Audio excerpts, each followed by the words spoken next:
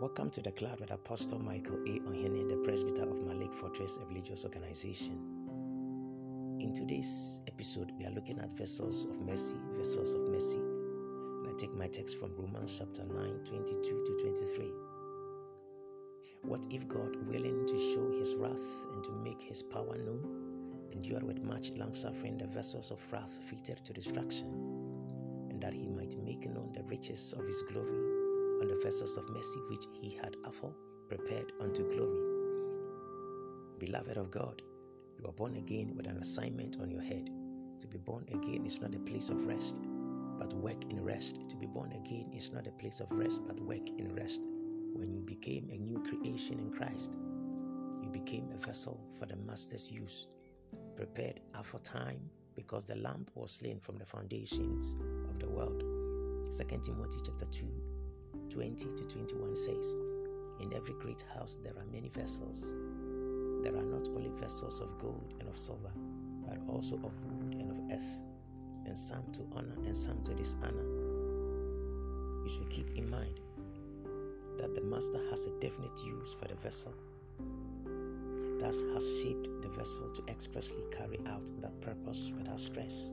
A vessel's purpose is easily discerned by the content it is designed to carry. It is the vessels that decide to prepare themselves, having understood the Master's purpose, that become vessels of honor fit for the Master's use. A key function of the vessel of honor is to be a vessel of mercy. You are the vessel God has destined to be used to show mercy to the world. That brother, that sister, that auntie, that cousin, that friend is not saved because they await a vessel of mercy who will show them mercy. 1 Peter 1:3 says, Blessed be the God and the Father of our Lord Jesus Christ, which according to his abundant mercy has begotten us again unto a lively hope by the resurrection of Jesus Christ from the dead. Salvation for us was made available to us by the abundant mercy of God. Having accessed mercy, we gained salvation unto a lively hope in Christ.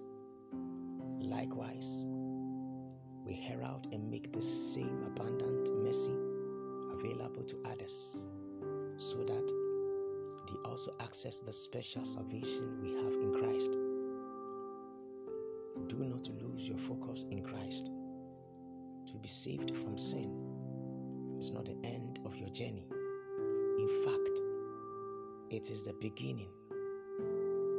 It is the commencement of your course of life in Christ. Earnestly prepare yourself for growth and maturity in Christ, so you can be that vessel prepared unto glory. Remember that the world is waiting for you. So you must mature and become that vessel of mercy that must convert the vessels of wrath, bringing them in, that they also may obtain mercy from the Lord Jesus Christ. Walk in this consciousness that you are a vessel of mercy, and the world awaits for you. Thanks for listening to this podcast. Shalom.